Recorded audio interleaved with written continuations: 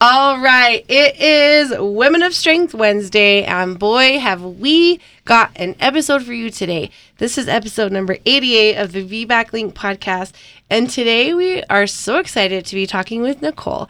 And Nicole's has a fun story, as they all do, but I'm particularly invested in Nicole's story because we were messaging on social media before her baby was born, and she was induced. We were messaging, I think, the morning of her induction, and then after her birth, she messaged me, and I'm like, can you just call me? I want to hear all about your story. And so we talked on the phone, and I just loved her story so much. And so naturally, we had to invite her on the podcast to share it with everybody.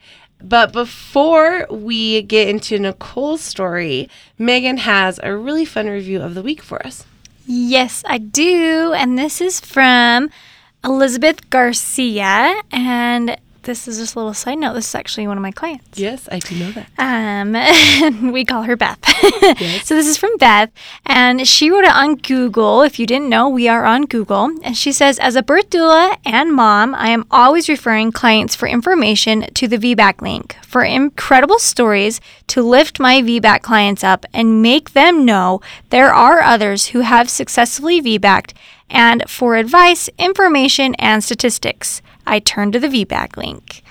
Thank Yay. you so much, Beth. You know what? I think it's so fun when there's people that knew us before we made the VBAC link, and they still like the VBAC link. You know, does that sound silly? Like people, because most of the people in our lives, they don't use doulas. They birth systemically, I would say. Like, they go into the system and do what their provider says. And so, like, I think it's really fun when there's people that knew us before that are really excited about what we're doing right now, because most of the people just aren't, or they don't get it, or it's not, or not really applicable to them. And so I don't know, I think it's just extra special when we get reviews from people we know, because it is fun. It's fun, and we appreciate the support from all the people in our local community. I think it makes it, like I just said, extra special for us to hear from you guys especially. So thanks for your local support, and thank you for all the listeners that are all over the world. And if you haven't already, make sure you leave us a review, because guess what? This one's from Google. Yes. We haven't had a Google review in a little while. And we love to read them. Yeah. So leave us a review, and you will be on the podcast, I'm sure, at some point. We will make sure. You are tuned in to the VBAC Link podcast with Julie Francom and Megan Heaton, VBAC moms, doulas, and educators here to help you get inspired for birth after having a C-section. Together, they have created a robust VBAC preparation course along with this uplifting podcast for women who are preparing for their VBAC. Although these episodes are VBAC specific, they encourage all expectant moms to listen and educate themselves on how to avoid a cesarean from the get-go. The purpose of this podcast is to educate and inform. It is not meant to replace advice from any other qualified medical professional. Here are your hosts, Julie and Megan. All right, welcome. I am so excited for you to hear Nicole's story today.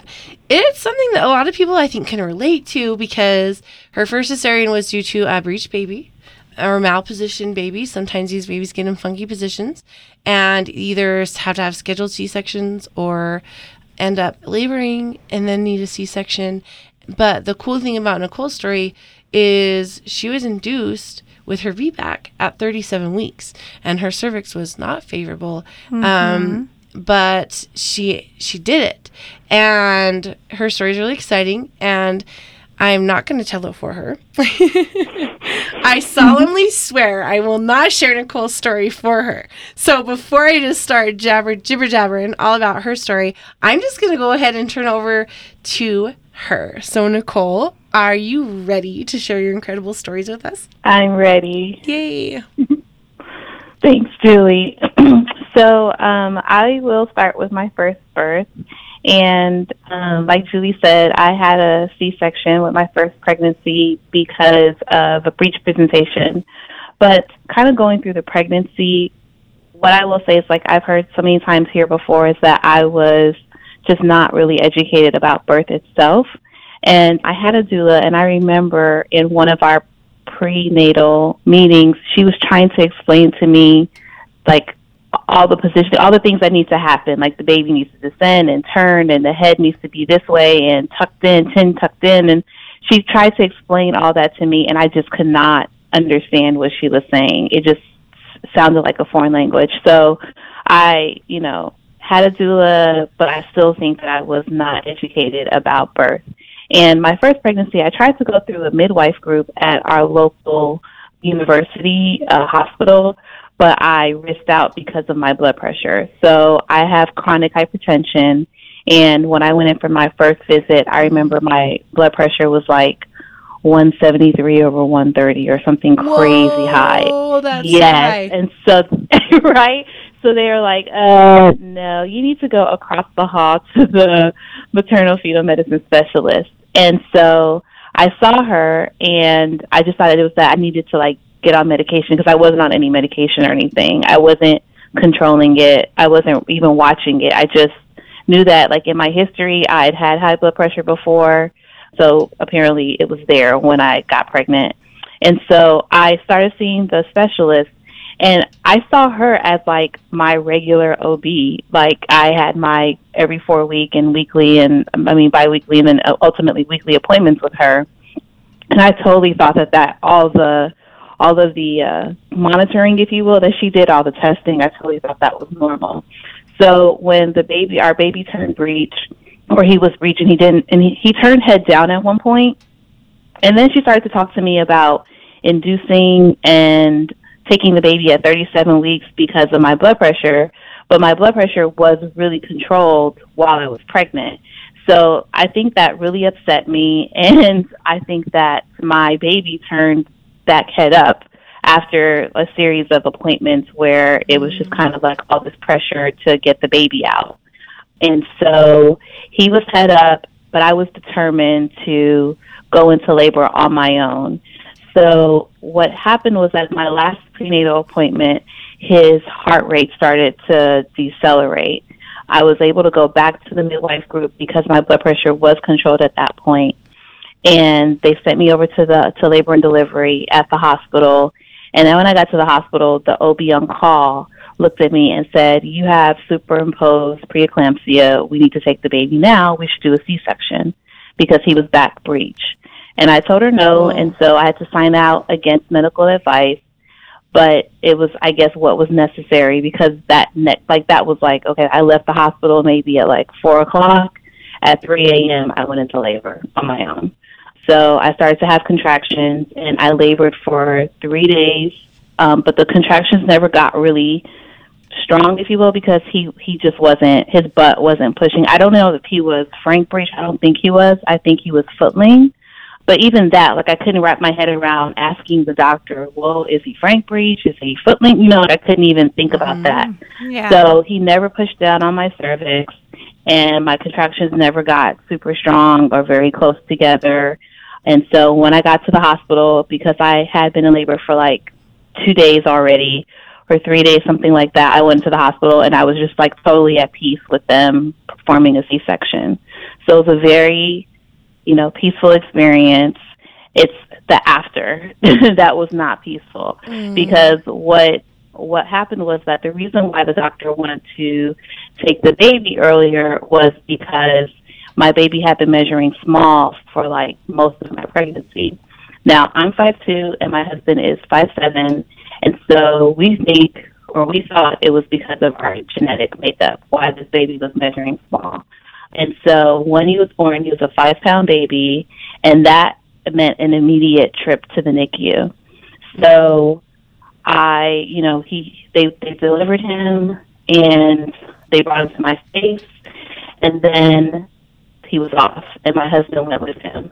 So I was super grateful that I had a doula, because she stayed with me in the OR, and she stayed with me in the OR while no one acknowledged what had just happened. So I had doctors and residents, talking about their vacation plans and their weekend plans. And I'm I just gave birth, and I don't know what my kid is. And that's all that they were talking about. No one talked to me. No one acknowledged that I was there, except for my doula. She held my hand, and she kept looking me in my eyes and holding my head and saying, "You're doing great." Because, oh, by the way, they strapped down my arms. Yeah. So, like, you know, so it was, like, really, really crazy. So after my C-section, again, like, just like a lot of us, everyone else got to hold my baby before I did. So my mom came, my mother-in-law came, my sister-in-law came, my husband was in the NICU with him. Like, everyone got to see and touch him before I did. And I didn't see my baby until, like, maybe 3 or 4 hours after I delivered. And thank God again for my doula, because my doula totally harvested some colostrum in a spoon and, like, ran to the NICU to feed my baby my colostrum. Aww. Because I was separated. I know, because I was separated from him for so long. That's so sweet. It's really sweet, and I'm grateful that we had her on our team. But, like, I will say, I just left that birth, like, so dissatisfied with birth and with the birth experience.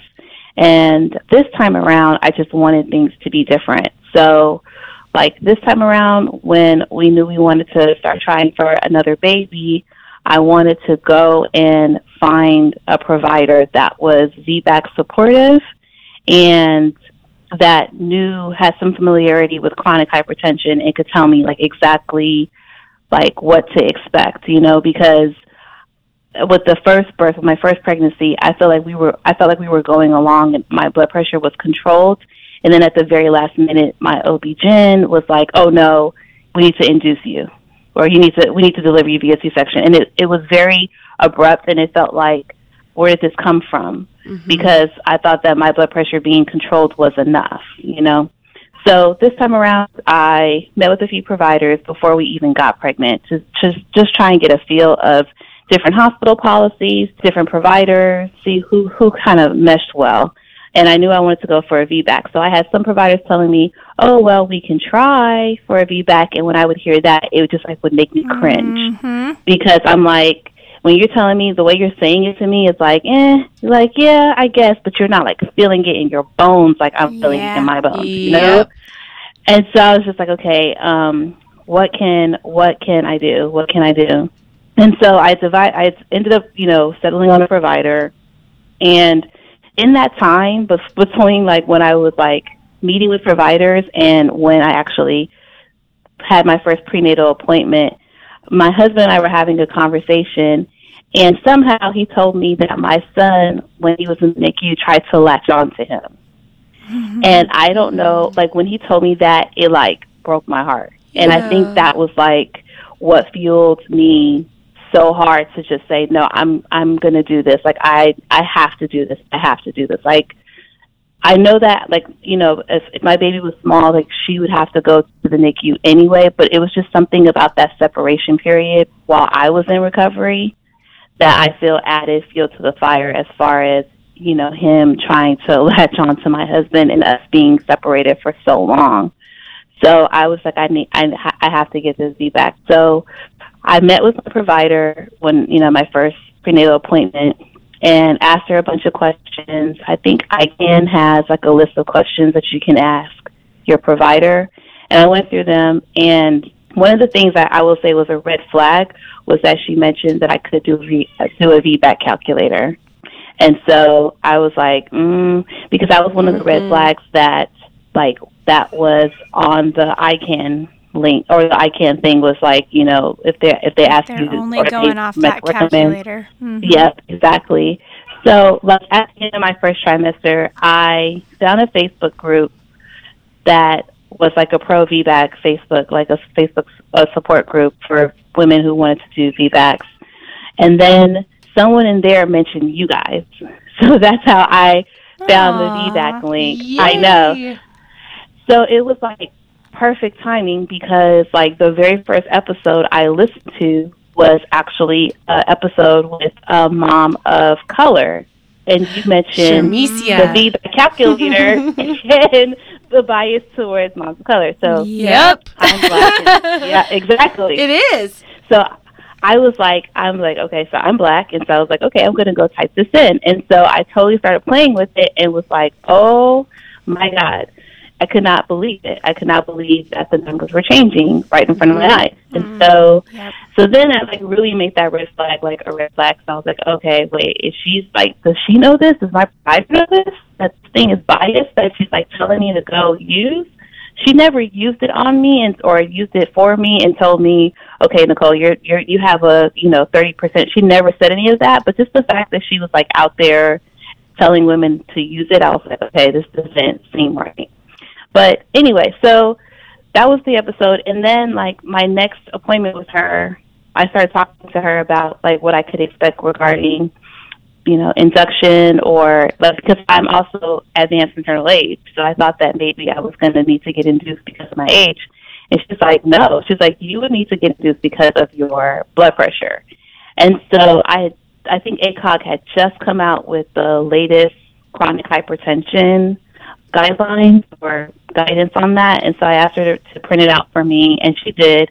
And so that was really helpful because I was able to see that like the recommendation to induce by 38 weeks or around 38 weeks, like that wasn't out of line with ACOG's guidelines, but I also knew that it wasn't like the Bible and it wasn't like the end all be all kind of thing where I had to, we could continue to monitor my blood pressure and see how it was doing. So I will say it took a while in my pregnancy for us to get to the right medication mix in order to get my blood pressure under control. Because prior to pregnancy, I was taking a water pill, and a water pill is a diuretic, and so I could no longer take that medicine when I was pregnant. And so what that ended up meaning is that there are only 2 medications that are safe for pregnancy, or not only 2, I think it's like 3 medications, but one of them, methyl-dopa, like no one really prescribes anymore. But anyway, there are like 2 main medications, and it took like a while for us to figure out, what the right dose would be of each. But we finally got there, and that was good. So my second trimester was like, pretty good. Like I had a good medication rhythm going.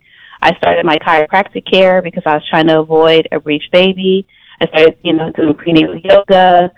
And then I started seeing a maternal fetal medicine specialist. And this time around, this pregnancy, this baby, she was growing like perfectly. She was at the 50% mark, like the whole pregnancy. So he was really pleased, and my blood pressure was under control, so he was pleased. So fast forward to like my third trimester, and we get to 32 weeks, and the maternal fetal medicine specialist says, everything's looking really good. You don't need to see me anymore. And like when he said that, it was like he graduated with cum laude. Yeah, it was like so amazing. I was like, oh my God, thank you. So we were so excited, and the baby was head down. That's the thing I want to say. So the baby was head down at 32 weeks. So I was like, okay, this is okay. This is working. Like my chiropractic care, my yoga, everything's like working, and this is good. And then it wasn't. And then like around 35 weeks, the baby started flipping back and forth, head up, head down, head up, head down. That little stinger. Yes. We would go to appointments and she would be head down. And then we would go to the chiropractor. Head up. And then we'd go to the chiropractor and she would be head down. So it was like really, really, really crazy. And then my blood pressure started to go up. So now I have like a baby that's flipping positions and my blood pressure is starting to go up, and we're not changing my medication. So now I'm starting to get nervous that they're going to be like, no, you have superimposed preeclampsia again, or try and induce me earlier than like 38 weeks. Because if you have preeclampsia, then the ACOG guidelines say, 34 weeks essentially. So around that time, I talked to a doctor here who is a maternal fetal medicine specialist, and he still delivers babies. And so I talked to him, and it was like the best thing that I ever did, because he was able to explain to me, like, what does it mean to have chronic hypertension? Like, what does that mean for my pregnancy and for my birth? And so what he helped me understand was that really what that means is that it determines when to birth the baby. It doesn't determine how to birth the baby. Because this whole time I've been so freaked out, because I'm like, am I going to risk out of even doing a VBAC because of my blood pressure?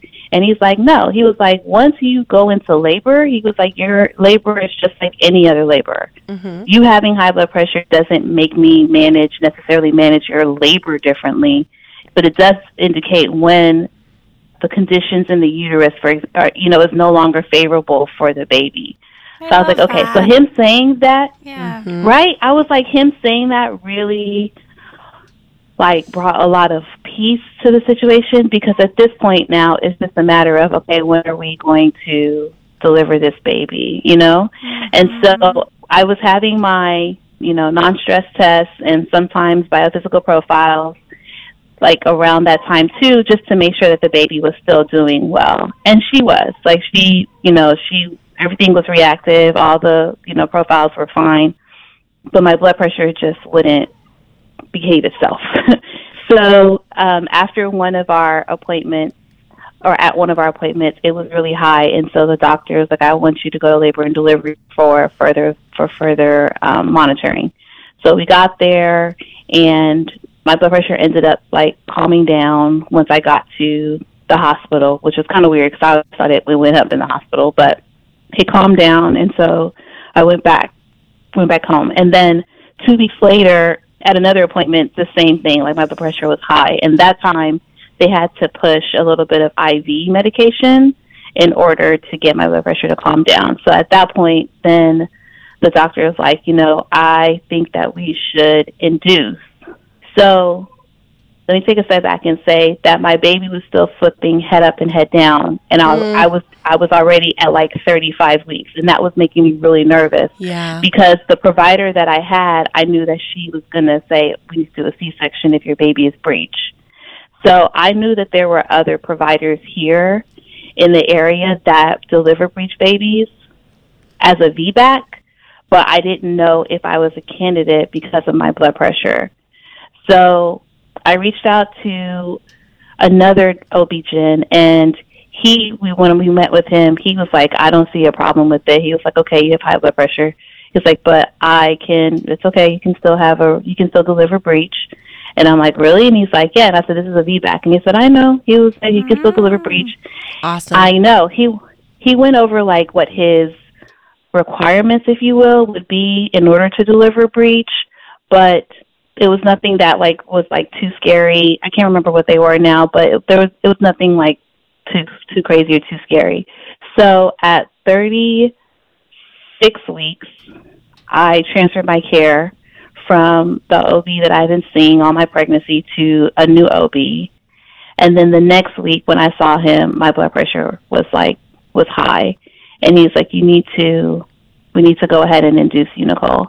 And at that point, I didn't want to be induced, but I could see my blood pressures whenever I was in the office were really, really high. Mm-hmm. So that's the thing, is when I would go home, my blood pressure would calm down, but it was never at a low level. It was always at a borderline level. Mm-hmm. So the fact that I kept playing this game of going to the doctor's office, my blood pressure's high, they send me to the hospital, they push medication, I go home, my blood pressure's fine. That whole cycle was just too much. And it was starting to scare me, actually, or concern me, not scare me, but just concern me that I'm like, okay, am I just doing too much to my baby? It's okay. So I told him I needed a couple of days for my husband to prepare because he needed to tell his job. And the school year had just started. My husband's a teacher, and his school year had literally started the same day that he told me this. The doctor told me this. So I was like, he needs to get a sub and all this stuff, right? And so we were like, okay, we're going to do it in 2 days. So 2 days later, it was Thursday, and that Thursday we went to the hospital. We checked in, and they started me on a Pitocin. So the reason why I was so scared about getting induced at that point is because he did a cervical check, and when he did a cervical check, I was closed, hard, high, and only 40% effaced. I'm very familiar with the Bishop score, and I'm like, I don't. That is not. No, it's not. Yeah. No, it's not. So I knew that they were going to start me on Pitocin, and I had no idea how to get them to turn up the Pitocin. So I reached out to you guys because I was like, I need help with this. I knew it was like low and slow, but I didn't know like what exactly that meant. I'm a nurse person, so I'm like, what exactly does that mean? So what that ended up meaning in my induction was that they turned up the Pitocin. They started at a 2, it wasn't like super low, but they started at a 2, and they turned it up by 2 about every 2 hours. That's nice and slow. That's really good. So by Friday, the next day, by Friday, that doesn't equal, +2 every 2 hours. So somewhere along the line, I think one nurse passed along to another nurse that they shouldn't increase my Pitocin unless I told them to, which is like really strange or weird. But because in my birth plan, basically what it said was like, please don't increase the medication without letting me know and us agreeing to it. So I had a few things in my birth plan, and that's what I realized. Like, I know that one nurse talks to the other and, like, kind of gives patient notes, but some things got lost in translation. But anyway, so I got up to a 20 on Friday, but on Friday evening I was still closed, completely closed, and the plan was to go ahead with the Foley bulb, but the midwife on call wasn't even sure that she could get the Foley bulb in at that point because I was so close, right? So, she was like, I can try, Nicole. She's like, I don't know if it's going to work. I don't think it's going to work. And I was like, well, all you can do is try, I'm like, I've been here for a day, so what else do I have to do? So go ahead and try. And it hurt really badly, but she got it in. And then I feel like the doctor came in at some point that night and like weighed it down, like maybe he tied it to the bed or something. I couldn't even tell you because at that point I was in like so much pain, like it hurt so badly that I feel like I passed out. So Saturday morning, the Foley balloon fell out, and at that point I was 4 centimeters. I was soft. The baby was at -3 station. I was 90% of phase. So we were, excited that we were making progress. But unfortunately, the progress stalled all day Saturday. It was a really tough day. It was like we were treading water. We tried all kinds of different positioning to bring the baby down so that she could engage and I would dilate more. But by Saturday evening, a midwife came in to do another cervical check, and I was still where I was on Saturday morning. At that point, the doctor frustrating. Wanted to break. It's super frustrating. And the doctor wanted to break my water, and I was like, no, because if she was malpositioned, and is what was causing, the stalling of the labor, I was really scared that she was going to get stuck there, wherever there was, So Saturday evening after, the midwife came in, the doctor came in to do another cervical check to confirm, and while his hand was inside of me, he basically was like, I'm just going to break your water. So I'm yelling, no, don't do it. And he's like, he's taken aback, and he's like, why not? And so I'm like, because if you break my water and the baby is in a bad position, I'm scared he's going to get stuck there. And I reminded him, I said, remember when I was going to get induced, I asked you, would I be put on a time clock? And you told me no. And so I'm like, so basically this feels now like I'm being put on a time clock. I was like, I feel like for you. we just need more time. Thank you. I was like, we just need more time. And so he's like, well, Nicole, he was like, something's got to give here. He's like, this is just too much. Because this is now Saturday night, and I've been in labor now. This induction process has been going on for 2 days. So I'm assuming most inductions don't take 2 days. I don't know, but sometimes they do. Okay. Sometimes they take 4 days. Yeah. Especially with a body that walked in that was not ready. Yep. Yeah. So, yeah. Right. That's what I just kept feeling. I was just like, okay, I'm already at a 4. I'm 90% of phase. This girl's at a -3 station. Things are happening. Medicine is doing what it's meant to do because I walked in nowhere near any of that. But I just was just like, okay, if this is what we're asking my body to do, then we need to give my body the time to do it. But he just was not. He was clearly upset. So after he left, I kind of was just sitting there because he's like, you need to come up with a game plan, essentially. And so I'm sitting there. I'm looking at my doula. I'm looking at my husband. And so I just started to try and do different positions, right, trying to bring this baby down. So hopefully she'll engage, and I'll start to dilate even more. And somewhere along the line, I just got so sad and I just felt so defeated. And I just started to sob. And they're like, "Are you okay?" You know, they just let me sob. I was like, because I just could feel like this thing that I wanted so badly was just not happening. And I was trying my hardest, and you know, I feel like there was nothing else I could do, because I was just trying to be optimistic and just trying to keep it together and trying to bring her down. And I was talking to her the whole time, like, "Baby, it's time for you to come out now. You know, if you don't come out now, they're going to try and use other methods to get you out, and we don't want that. And just kind of work with the contractions, please, and just come down. You know, like, don't play with your cord, don't work yourself, calm down." You know, and so I think that sobbing is just what I needed, because, like, right after that happened, it's like I went into labor, like, right away. And all of a sudden, the contractions were coming very close together. They were very strong, to the point where, like, the next morning, so this was like maybe 11 o'clock on Saturday night, and then by like 3 a.m. on Sunday morning, I was like, I think I need an epidural, because this is just a lot. I felt a pain sensation, and I felt very tired. So I got a walking epidural, which, like, it kind of does, I guess it does exist, because I was actually able to walk to the bathroom. That is so awesome. That's pretty rare. Yeah, it's like, we don't never see it. hear We don't of that. see Yeah, that. we don't see it either. Yeah, right here. That's awesome. Right? So I was just like, okay. However, I mean, like, I couldn't use the bath, like, I couldn't walk to the bathroom because it hurt so badly. So I don't remember exactly where the pain sensation was and, like, what it dulled, but it dulled it down. I think that's basically what it didn't take it away completely, but it dulled it down significantly. So I rested until, like, Sunday morning at 6 a.m. when the doctor came back. And when he came back, I was 6 centimeters dilated.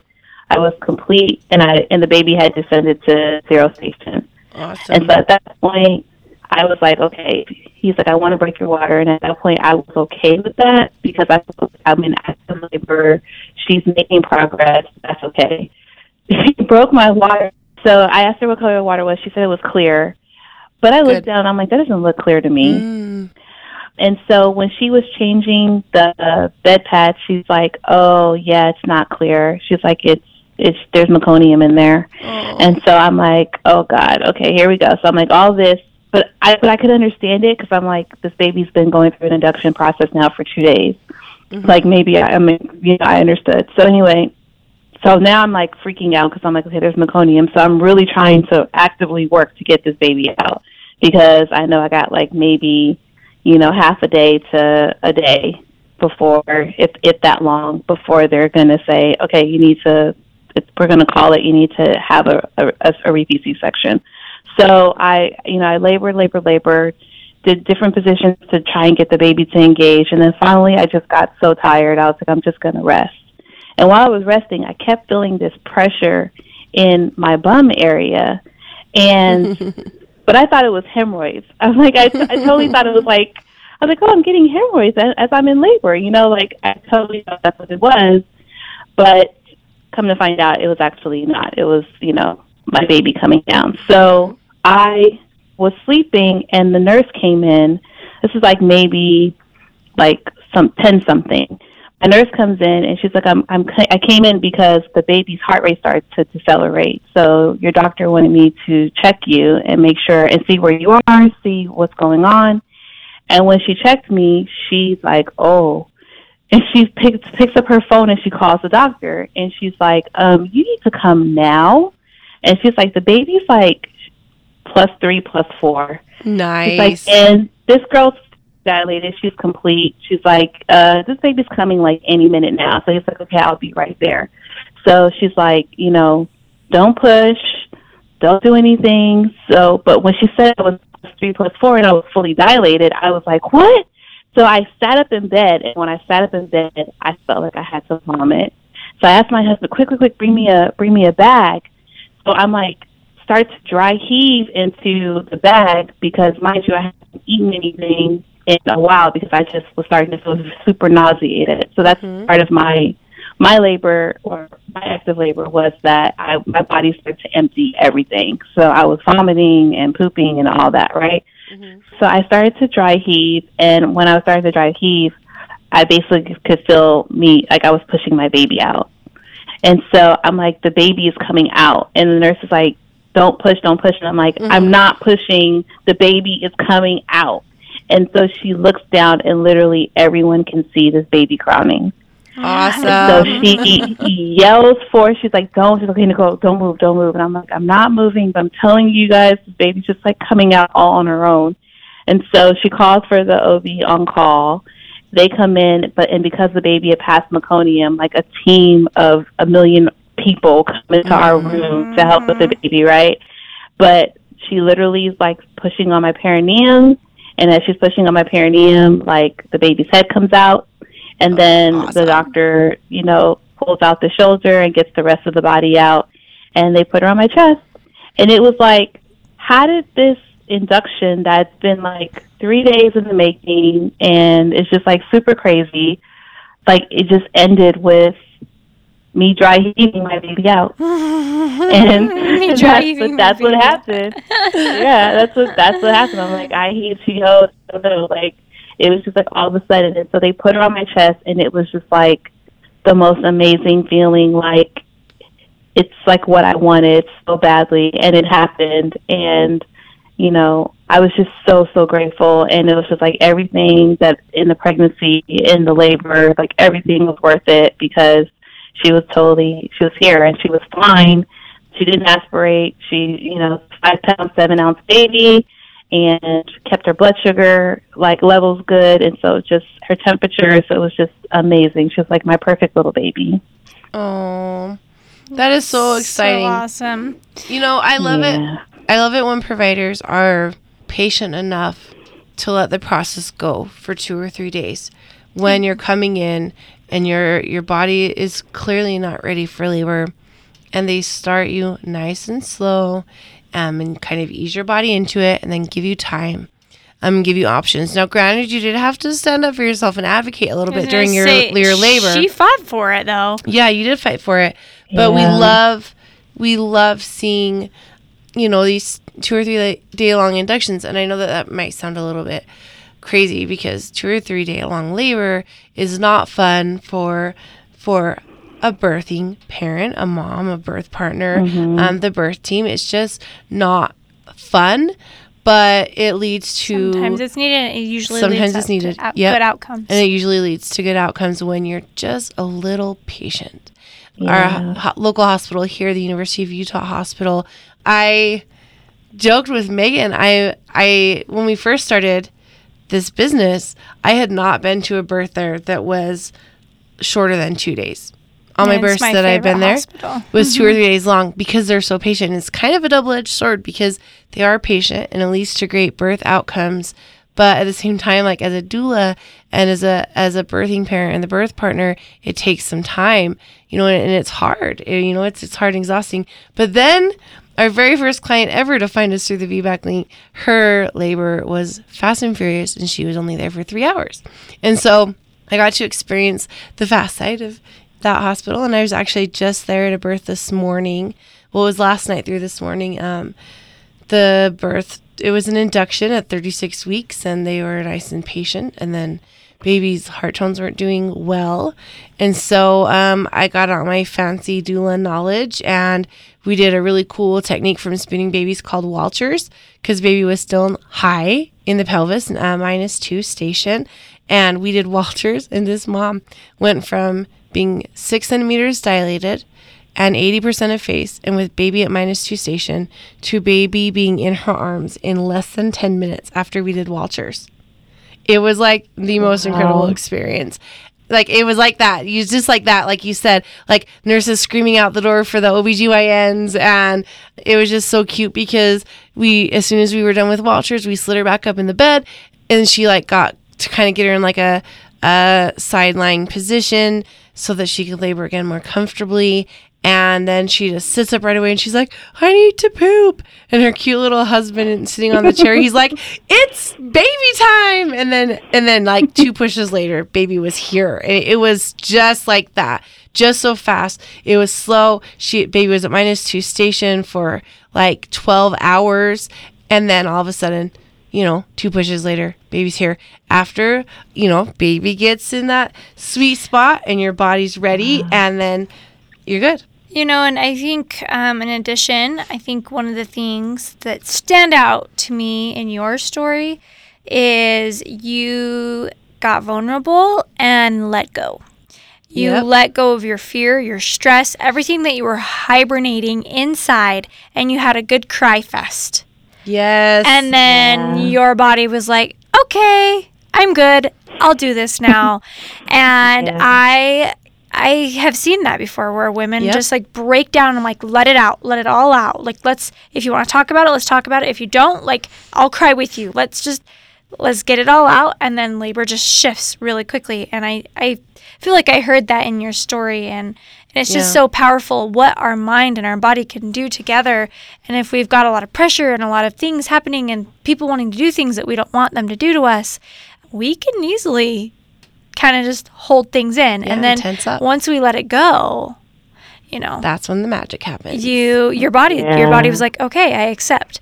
So I love it. I love your story, and I really we appreciate you sharing that with us, because it's awesome. Dry heave your baby out. Yeah, dry heave that baby out.